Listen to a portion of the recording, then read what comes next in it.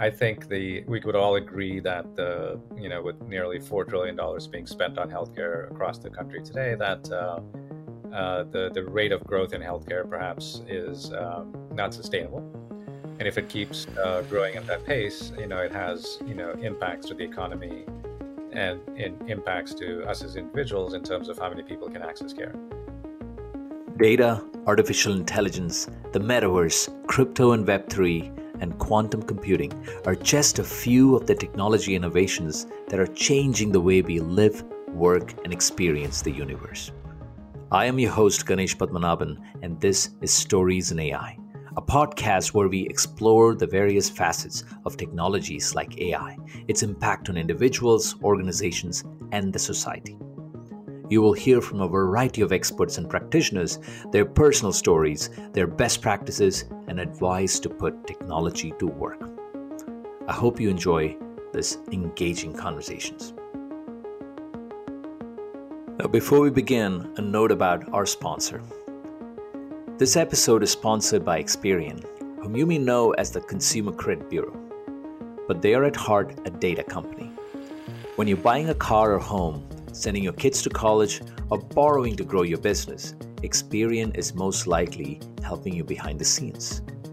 They unlock the power of data to make better decisions, get access to financial services, and to prevent crime, unlocking a whole world of opportunities for individuals and organizations. Find out more at Experian.com. You're gonna love this episode. In today's episode, I speak with the Rajeev Ronanki of Elevance Health, previously Anthem. Rajeev serves as the Senior Vice President for Elevance Health and is the President of Carelon Digital Platforms, both Legacy Anthem, where he's responsible for creating and driving plans to commercialize digital capabilities for consumers, care providers, and the entire health ecosystem. They're reinventing care delivery, operations, and interactions. Now, Rajeev is amazing. He's imagining a future of healthcare by harnessing the power of AI and data to provide consumers with predictive, proactive, and personalized insights to their health. Right? He's got 20 plus years of experience in the innovation-driven industry. He's a thought leader. He served as the Chief Digital Officer for Anthem, where he started that. Prior to that, he was at Deloitte and a set of early-stage companies before that and stuff. So Rajeev is a very, very, very amazing thought leader, and you can hear it's not just for the thoughts, but what he has demonstrated, what Anthem and Elevance Health has demonstrated, and what they can do by taking on a digital-first mindset and driving industry-scale transformation in the business is remarkable. And Rajeev shares that story. We had a delightful conversation, and I'm sure you enjoyed too. Rajeev, welcome to Stories in AI. So glad to have you here. Thanks, Ganesh. A pleasure to be here, and look forward to our discussion. Now, I was looking forward for this for almost a year now, so hey, thank you for taking time in your busy schedule. Why don't you kick us off with your story and your background? Both, how did you get into tech and how did you get into healthcare? And give us your story. Sure.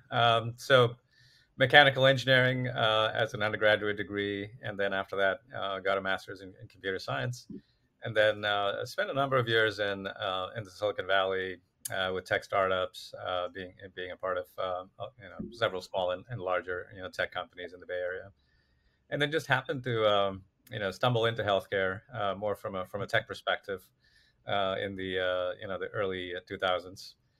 Just as companies were looking to leverage internet-based technologies at scale and start to think about how would you kind of extend the reach of healthcare companies, which had been doing a great job in the bricks and mortar world, to really being more digital and more online and leverage some of the playbooks of big tech.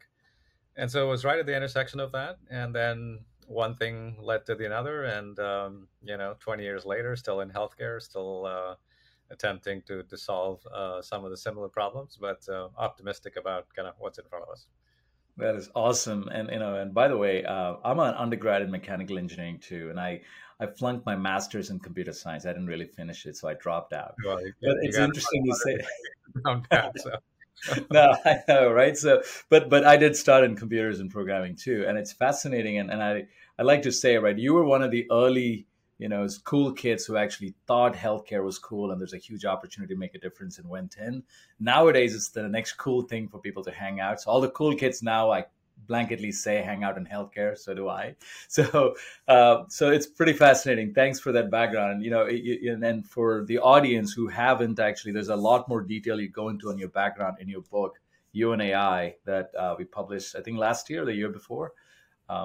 It's Last year. fascinating. So yeah, right. So no, it's awesome. So in one thing you talk about in the book as well, and I want to just start off with that question, right? You mentioned this notion of we live in an exponential age, right? We live in a where there's all these the technology adoption curves are not linear anymore, right? And the progress is not linear anymore.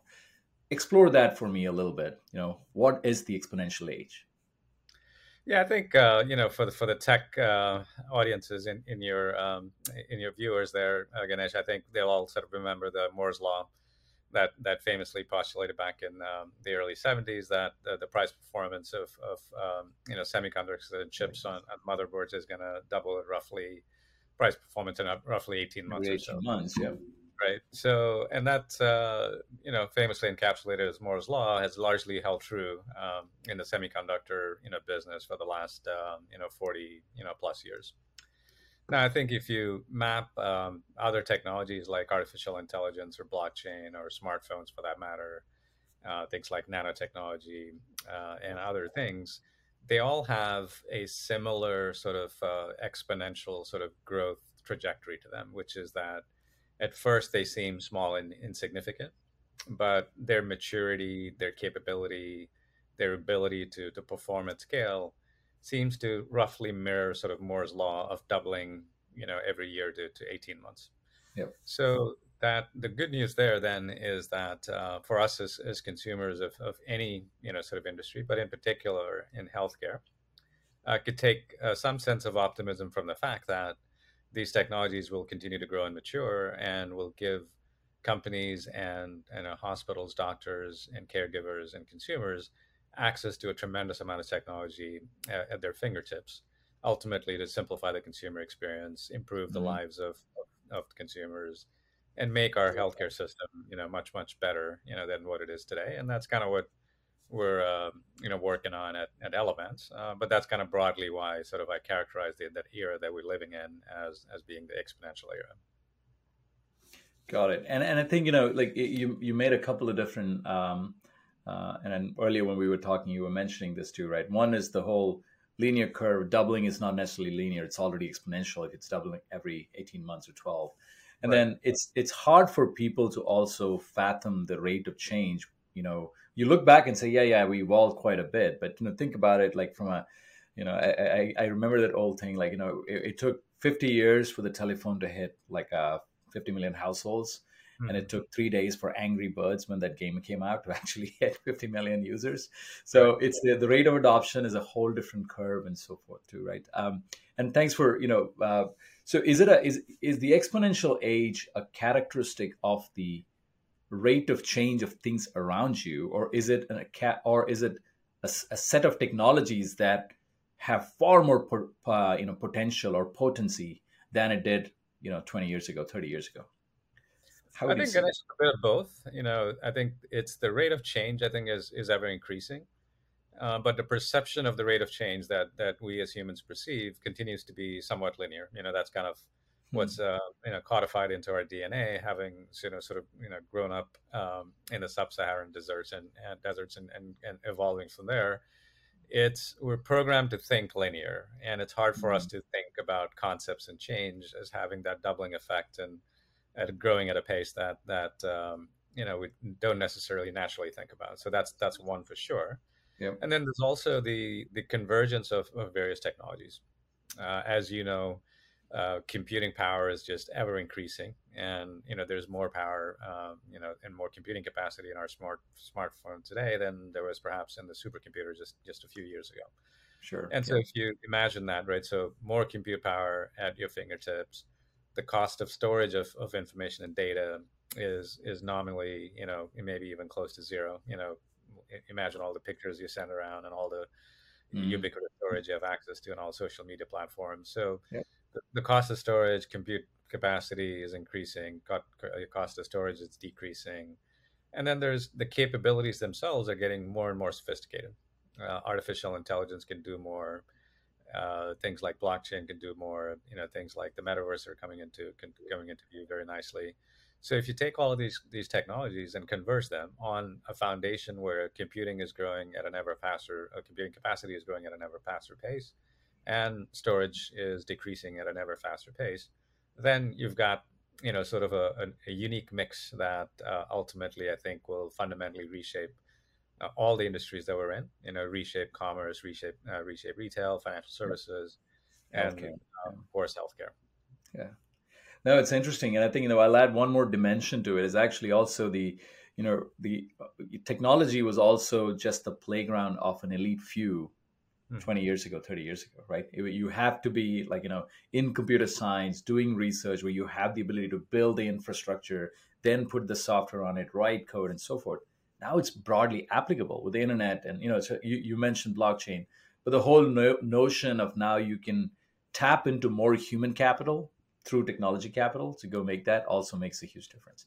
So, you're also kicking off. So this whole series of stories in AI is actually all about inspiring more and more people to get into being a part of this powerful technology curve and the adoption, driving the adoption, getting educated, and contributing to it, because it's our future that we all need to own together. And you're kicking off a series on AI in healthcare. So before we go into AI, talk about healthcare.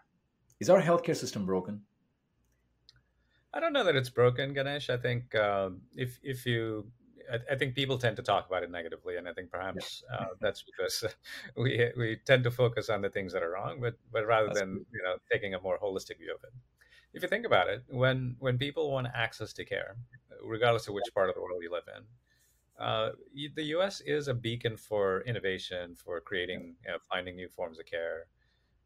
All the cutting edge research that's happening in cancer, heart disease, diabetes, and all the chronic conditions, drug discovery, the incredible amount of innovation that happens in life sciences, all of that is are all really good things. And what we find is that when one, unfortunately or not, has cancer or any other disease like that, the care that the U.S. system is able to provide is unparalleled, and there's strong evidence to support all of that.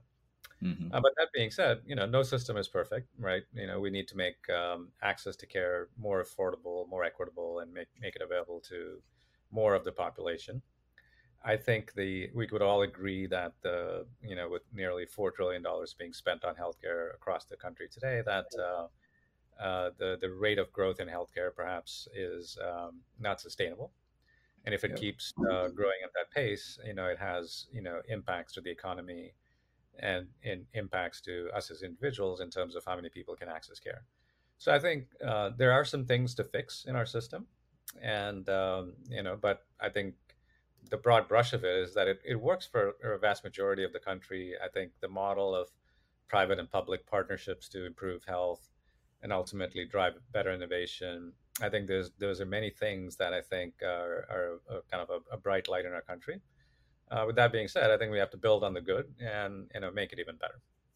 No, it's I like the way you frame that thing too, right? I mean, you're right. Everybody love to appeal to the amygdala complex and focus on the negatives and say, oh, it's broken, completely needs to be transformed and stuff. But the reality is, as you said, the quality of care that this country affords to everybody and provides for everybody as an option is unparalleled. The interconnected nature of the ecosystem, the amount of dollars that's going into research, and the cutting edge nature of it is great. There's definitely an incentive alignment problem, right? For sure. There is the notion, I think you rightly put it, it's the equitable, providing equitable care, affordability, accessibility for everybody, and making sure you're building a larger participatory loop that everybody gets the same quality of care across the spectrum. That's the big opportunity.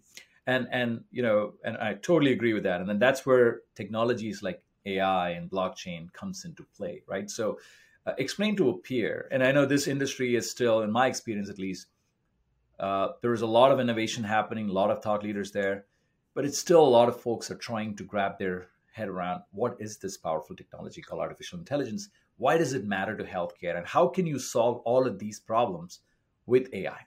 So educate this audience as if you're talking to a peer in the industry, and talk about like why AI and what is AI for that matter for this context, and how can we use that to solve some of these problems as examples.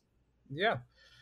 Great question, I think, Ganesh. And I think I like the way you framed it. And to me, artificial intelligence or any technology that does afford scale and efficiency, I think perhaps has a similar story. And to me, that is that ultimately healthcare is about enhancing the human to human interaction, whether it's between a doctor and a patient at a time of need and a time of a critical moment in a person's life, or it's a consumer and a healthcare advocate or a customer service agent that's kind of supporting that interaction.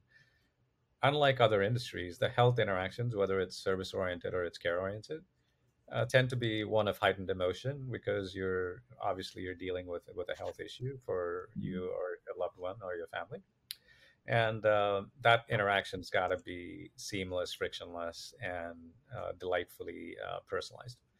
And we would all agree that that's far from the case today. I mean, Yep. I think there are pockets of those interactions, and that we just need to take those pockets and make it ubiquitous.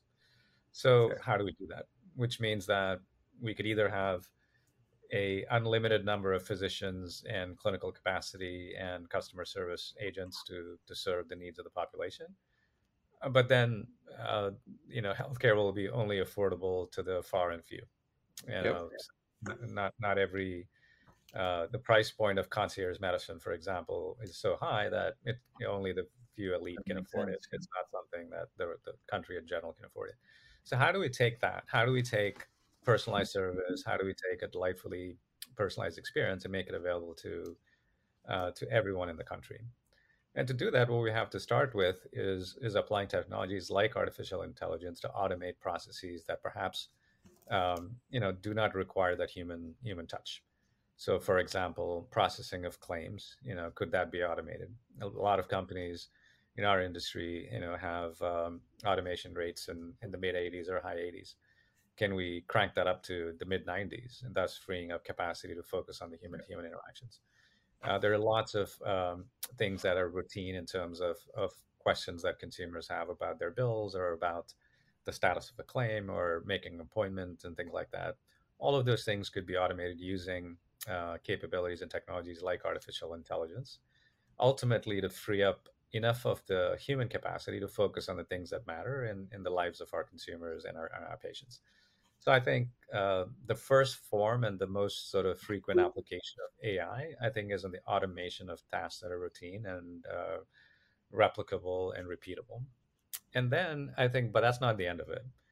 I think Mm. what happens is as you're using AI and machine learning and techniques like that to automate the routine tasks, there's an immense amount of data that's available and insights are available in those processes Mm. that then could be used towards then personalizing the experiences. So to every time a patient is seeing a doctor, why not have all of the insights that are available longitudinally about that patient available to the doc, make Yep. sure that the patient is informed about what questions to ask, and then following the visit, and whether it's for a surgery or it's for or an annual wellness visit, that there are digital breadcrumbs kind of leading up to it and following that to facilitate an ongoing engagement between the doctor and the patient.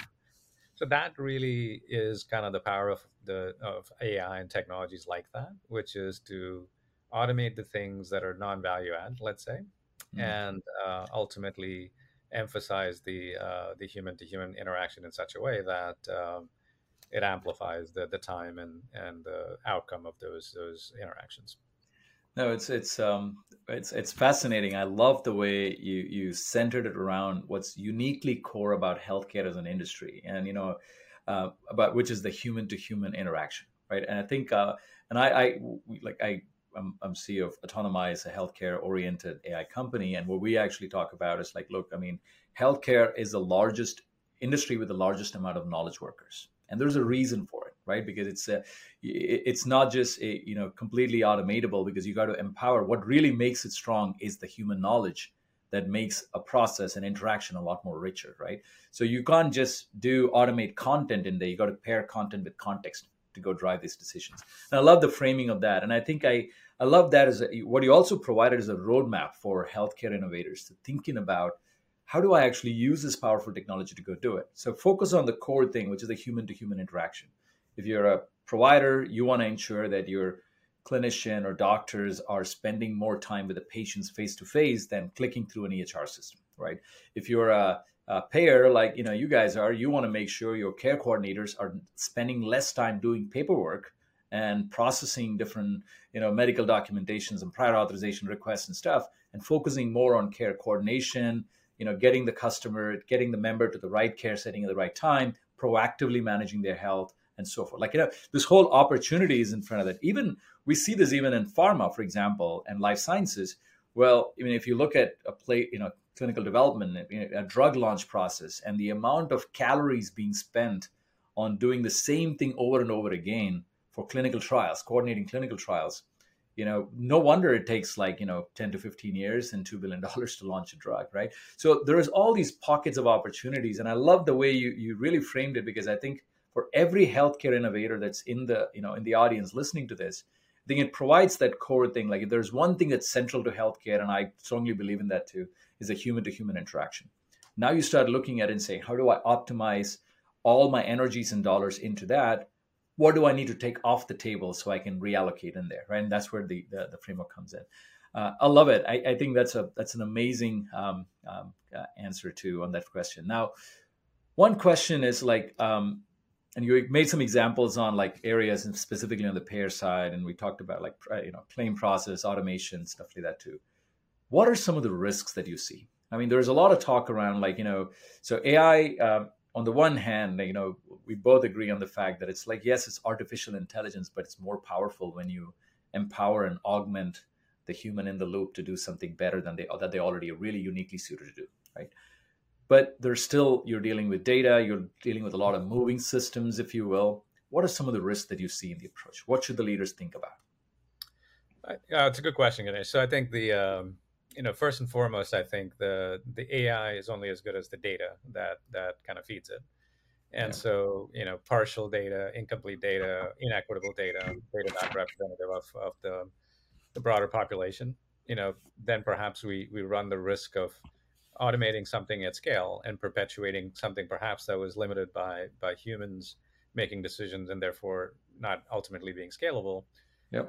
to applying tech at scale and perhaps automating something at scale that shouldn't be automated, Yep. or is flawed in terms of the approach to the automation. So I Yep. think there's a huge risk in terms of not perpetuating the things that are currently suboptimal in our healthcare system by automating them at scale. So before we embark on any initiative, for example, at Elevance, we make sure that the data set that represents the problem we're trying to solve is in fact representative of the reality of the population that we serve. And you do that by making sure that the experts and folks who understand the data spend time on it, do Yes, things without automation and manually to make sure that you have the right ground truth, right? exactly right, Ganesh. So I think what we've noticed is on average, our AI initiatives, we spend 80% of the time on data prep, data integrity, data quality, Yep. data wrangling in general to make sure that the right inputs are available to the algorithms that we're developing. And then also the talent that then trains the algorithms and the human capital that works with those algorithms to make sure that techniques like supervised learning and reinforcement learning also similarly account for the human bias that naturally exists, right? Yep. So for instance, if there's only one type of demographic of human resources that are training an algorithm, it's likely that inadvertently you're going to bring in your own perspectives to that, right, Yep. wrong, or indifferent. Yep. To make it more broadly equitable to the general population, the talent and the workforce itself has to be diverse in order Fair. to account for Implicit bias and things like that, exactly right? Yeah. all of those things. And as you know, it's easier said than done. Hiring women in tech and AI is hard. So there's got to be continual efforts to make sure that we're able to get that population We have a severe underrepresentation of African American talent in engineering. We have a severe underrepresentation of Latinx talent, I think in engineering, and so on and so forth. Several, underrepresented minorities, I think, are generally underrepresented in a more acute level in STEM and in engineering in particular. So there is a risk of us, like a subset, then creating solutions for the many. Mm. And in doing that, I think there's a disproportionate onus to make sure we're not sort of perpetuating an implicit or a subconscious bias in that. So the risk there. And then there's also the risk of black boxes making decisions, and having the transparency and explainability around the black box is paramount to making sure that there's trust across the system. Otherwise, I think we run the risk of some of the backlash that big tech has had in sort of some of the social media applications of AI, Yep. and perpetuating that in healthcare. And I think the bar for us is much higher, because we are in the midst of making care decisions, in the midst of serving people at the most vulnerable. Yep. So I think all of those things are risks that definitely can be mitigated. But sometimes I think, as technologists, we could fall in love with the tech and Yeah. ignore the rest of the implications and just run away with it. And that's just a recipe for sort of regrettable decisions down the road. Love it. And I think just to summarize some of the things that you said, like lots of golden nuggets here. I think, look, you started off with this premise, and I love the way you framed it again, right? Which is technology is, or like AI is a scale factor, right? It's a leverage factor wherein you can say, if you want to do good with AI, you can do a lot of good very immediately. If you make a mistake with AI, you can make a lot of those mistakes almost instantaneously. If you want to do bad with AI, you can also perpetuate the bad, like knowingly, right? And most people, we will all like to believe that they have the right intentions, but then you also have to marry the process and the ingredients with the right intentions. So but that being the premise, I think, you touched upon a few different areas. One is, how do you make sure that you're looking at this from a perspective of like data and human centricity, making sure you're being very conscious of the fact that you could introduce bias in decisions. So how do you really look at it across the value chain, whether it's in the data prep stage, or you're checking quality of the data, checking the bias that is implicit in the data, and so forth. And then, I love that part that you talked about, the diversity of the builders themselves. And, we as technologists like to go fast and break things and move on. But, you're introducing implicit bias in the system just by having a non-diverse team that is actually leading it. And you're very good call outs on women in tech, colored, tech population, all should be huge focus for any innovators who want to do things at scale. And then lastly, I think the black box decisions and having the ability to actually explain decisions, reason across that, because one thing to look at a picture and say it's a cat or a dog, totally different thing when you're defending a $80 million lawsuit because of a bad care decision, right? So, but then I think the one thing I would add to this, and you said that, and like the technologies go in this fast, in this pace, but what happens in the real world is slightly different. I think I think I had Dheeraj Pandey on the show, and he was the one who coined this thing about like AI. If you really think about it, the other side of the coin of AI is design, really good intentional design, right? How do you really, and so it goes with, how do I drive adoption to the particular product or the project that we're building? How do you make sure that the experience is in a manner that the users feel the trust that is actually, they feel a trusted relationship to go do it. So all of that you can actually go package into as design. So technology is more than just the technology, or an AI is more than just like having the smartest machine learning algorithm. On that note, right, let's dive a little deep on your Elevance and Anthem and now Elevance experience. You led a pretty massive digital transformation across this, historic company, if you will, right? And the results are stunning, and it's reflective in your earnings reports and everywhere as well. Talk a little bit about like what was that journey about, like, and how, and you probably have touched a lot of that thing in there. And what was the toughest part of that journey, and where are you in that journey right now? Yeah, a great question, and thanks for the compliments on the work so far. The journey is nowhere complete, Ganesh. I think we've come a long way, And in some ways, so AI and the use of these technologies at Elevance is not new. We've been at the forefront of innovation for the better part of a good decade now. And as with any sort of technology transformations at large companies, it kind of goes through several phases, right? So I'd say that as Gail, our CEO, came on board about 5 years ago, she placed a great degree of emphasis on let's try to adopt a digital first mindset at this company, which is she famously put it as, let's give digital technologies the right of first refusal in solving our problems, whether it's Yep. automating a process or it's creating the interactions, again with this notion that we want to emphasize the human to human interaction and personalize and simplify Yep. the consumer experience. So that sort of being our true north. I don't know if that there's ever going to be a time where we're going to say, yep, let's hang up our shoes and we're done here. I think there's always going to be the next thing to go solve. But the way in which we organized the work was to say, one, let's just kind of get more efficient. Let's apply AI to core sort of administrative processes that drive a lot of labor within our company. And as you'd imagine, those are things like adjudicating on prior authorizations or claims or doing underwriting or any of the other processes that comprise the value chain of a health plan. So a lot of time and effort was around, well, let's just go get after it and modernize and automate and use AI to make those things more efficient. And as we were starting to see the fruits of that labor, and we're able to then and make our company more efficient, we've been systematically reinvesting those efficiencies and improving our consumer experience.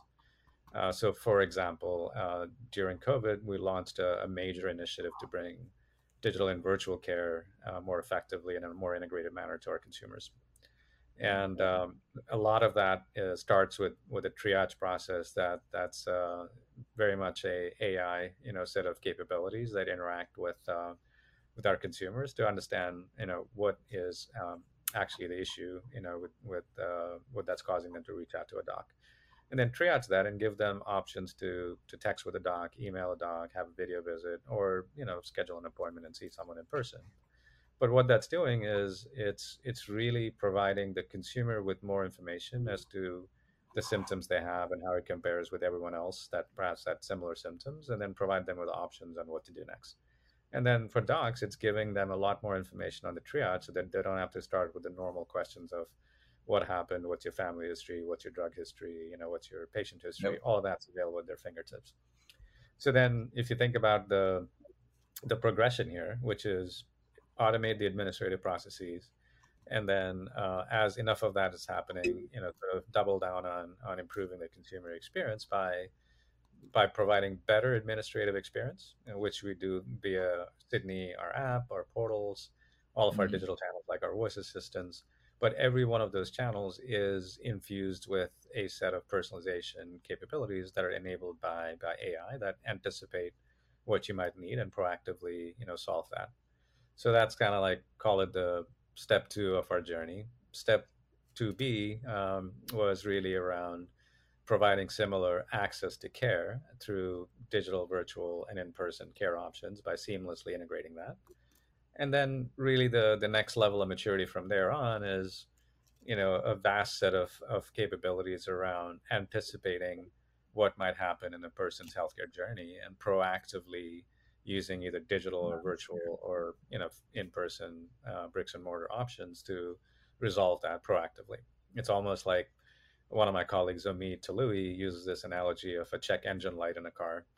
Mm. And if all the sensors and all the data that we have about ourselves could then ultimately light up a check engine somewhere, Yeah. then we could more proactively, address the issues of health, with our consumers and keep them healthy. That's kind of the ultimate true north for It's us. very, very, very, very informative. And I think it kind of is, from a notional perspective, what technology can really make a difference in healthcare. And you got to move from this whole episodal point in time care of actually dealing with what's happening at the thing. We have to do that well. And we do a really good job of that across the entire industry, but turn that into preventative and more prescriptive care. Like you just like, it's a, if you look at diseases like cancer. 70% of all cancers are preventable by with lifestyle changes. I mean, there's a lot of education and access kind of things that comes in there. But let me distill out the process that you actually use. And there's a couple of lessons that I learned from what you right now, which is important to call out. One is, we're not talking a 50 people shop that you're transforming.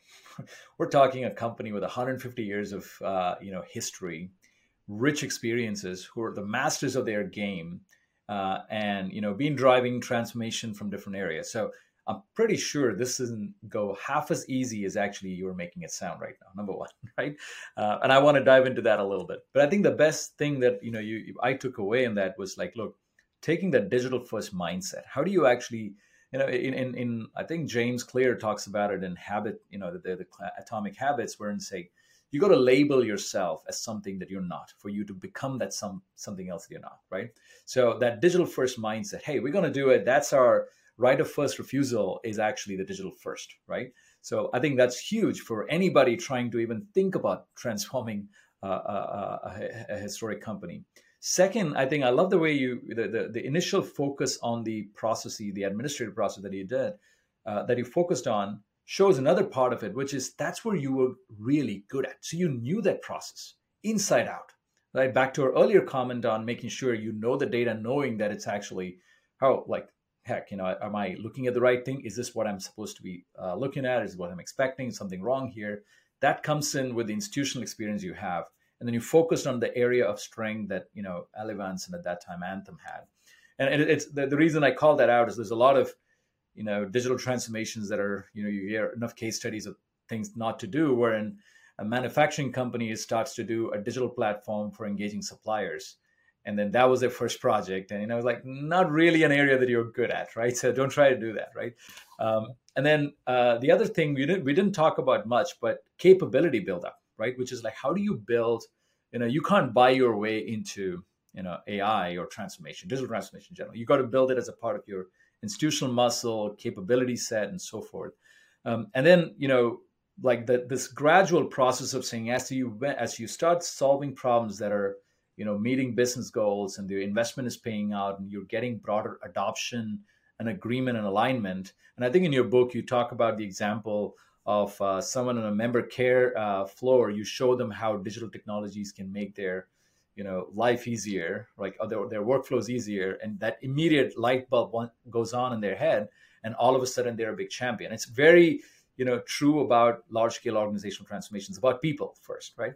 So talk a little bit about people and organizational, right? What kind of constructs you need to actually focus on, and then capabilities, right? What does that mean to actually building the organizational muscle in being able to drive these kind of transformations?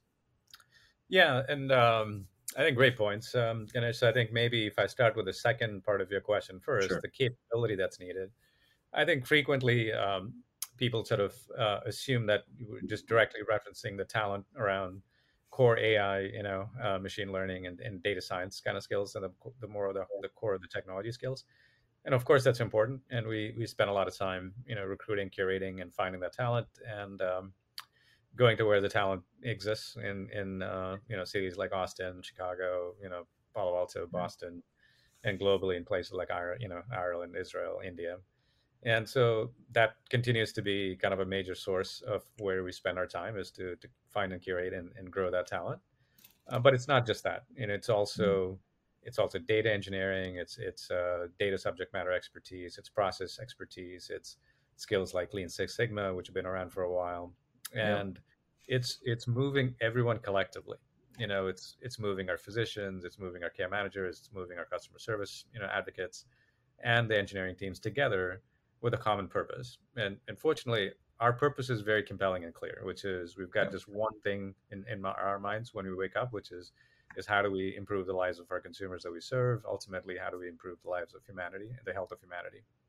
So, a workforce that's 100,000 strong that wakes up with that common purpose, there's an immense amount of power to that. But there's also challenges, right? Which is because every technology kind of has breathlessly makes the same claims about transformation and simplification, and how it fundamentally disrupts everything. And then some have worked and some haven't. So there's a natural amount of skepticism about, is this really another thing that's going to fizzle out, and is this something that we should be betting on? and also near term versus long term wins. Mm-hmm. Frequently, I think we make the mistake, as you were citing in your example, in the manufacturer's case of going after a supply chain, platform. Those are very ambitious projects, which nothing wrong with it, except they have a high risk of failure and typically have a longer timeline to succeed. So you almost have to have a portfolio based approach where there's enough short term wins, near term things that are relevant for our business and our operational leaders that's making their lives better. So then if you're doing that, then you're able to create a little bit of the power of the pull, Mm. which my former colleague from Deloitte, John Hagel, famously wrote about, which is there's push and pull. So as technologists, we often have to push a point of view on why tech can solve a certain problem. Yep. But then ultimately, the power of pull is if the consumers of that are P&L leaders or operational leaders, other C-suite executives at companies are saying, "No, I need that. I want to have a digital first mindset. Well, show me how to do that." And that power of pull ultimately drives scale more quickly. And there's no sort of secret formula to saying, where do you reach that tipping point, but you have to work towards that to say now the demand for these technologies, sort of far exceeds the supply, and you're keeping pace with kind of what the business is demanding of you. And that's the trick to this, which is you can quickly get enamored by the shiny object, and for a while everyone loves it, but then if it's not producing results and moving the core operational metrics of a company, people just get disenfranchised with it and ultimately lose faith that it could work. So I think it's almost like thinking ahead to that point of failure and going through the uncertainties in a systematic manner within a big company like ours to move everyone together, so that we're kind of achieving our goals together. That's kind of both the art and the science of a transformation. Yeah. No perfect formula for making it work, Well, but it's got to be business led and business embedded for it to succeed. no, it's a master class in that, and it was a short, compressed version of it. But a lot of different things to take away there, right? But I think I love how you also mentioned about the whole notion. You got to get the hardest part in all is actually getting everybody together, and you got to think about it from a portfolio approach, the push and pull mentality, saying there's a time in which you can create SWAT teams to go push, but then you want to get mass scale adoption. You got to flip the thing and say make it more pull. So then that becomes prioritizing a portfolio of capabilities that'll move the needle, engage people, and make a difference in their lives. So it becomes a demand rather than just a high degree of supply. This is awesome, Rajiv. My last question to you is: what are still some of the problems that are unsolved that you're focused on right now? It's mostly for a call to the innovators out here who's listening in. I think in healthcare in the US in particular, Ganesh, I think the fragmentation of the user experience is still a huge issue. So, for instance, an Elevance consumer that, let's say, accesses care and service capabilities via any of our digital assets or through one of our contact centers likely has a decent experience. Yep. But when that experience, goes from there to a hospital, perhaps they also have a great experience there. But then let's say you go to your primary care physician and perhaps you have a very long history with that primary care physician. The issue is that those three things exist in silos. We aren't able Mhm. to effectively control the connected dots across what should be a primary care visit, being referred to a specialist, perhaps a prescription being refilled, to having an administrative question about what's covered by my benefits, how should I use my HSA account, for example, to pay it or not. Uh, all of those things tend to get answered in silos, thus kind of creating this frustrating experience in the aggregate for our consumers, which while any one experience may be okay, the aggregate is always something that leaves much to be desired. Mm. And so I think the big challenge for us going forward in the next kind of 2 to 3 years is how do we simplify that experience so that the same delightful experience you have while shopping for things on Amazon, for example, could be then replicated in healthcare, where the multiple disparate experiences that comprise of the average experience can then have a common facade that's personalized, Yep. delightful, and simple to use, and always surfaces and emphasizes the human to human interaction wherever possible. I don't think we've cracked the nut on that. And once that we break through that, I'm very optimistic that that can happen. Then imagine all the longitudinal insights we have about every interaction, how it then can improve the quality of care, reduce medical errors, make physicians more effective, reduce their burnout, and ultimately want to have consumers really engaged in their own health. Because today, people care about peripherally, or when there's an issue, of course, there's an acute focus, and I got to get better. But every other time when you're relatively well, you don't think about it. Like, so how do we make sure that there's ongoing engagement to keep people that are healthy, and then people that are either kind of transitioning into being chronically ill or acutely ill or have an issue, that we're able to anticipate those needs and then bring them back together. So exciting, sort of set of challenges ahead for sure, in being able to solve it with all of the constraints that we have in our industry, but one that I'm very optimistic that we can absolutely solve together. Sure. I love that too, because the today we're brute forcing to solve that, which is like, how do I look at the data, build the insight, build a longitudinal record, and then go say, let's go do it. But if you bring the consumer into the ecosystem and deliver it through the way you deliver the experience, make them be a participant in the process, unlocks a lot of value. Rajeev, this has been fascinating. Thank you so much for spending the time. Last question: where can the listeners and viewers find you on the internet? How can they find you on the internet? I'm on LinkedIn at Rajeev Ronanki, also Twitter at Rajeev Ronanki. So both of those channels are quite active, and look forward to engaging your audience on those channels, as well as thank you for having me. It was a delightful conversation, Ganesh. Thank you, Rajeev. It was a pleasure. Thanks so much. Thank you. I hope you enjoyed this conversation. If you did, I encourage you to do 3 things. Number 1, share with your friends and family. If someone else can learn from this, get inspired, and take action, they need to. Number 2, subscribe so you do not miss a single episode. You can do it at your favorite podcast location or at youtube.com. Number 3, let me know if you have any questions, comments, or ideas for me or my guests. And check out storiesinai.com to access show notes and more resources. Thank you for listening. See you next time.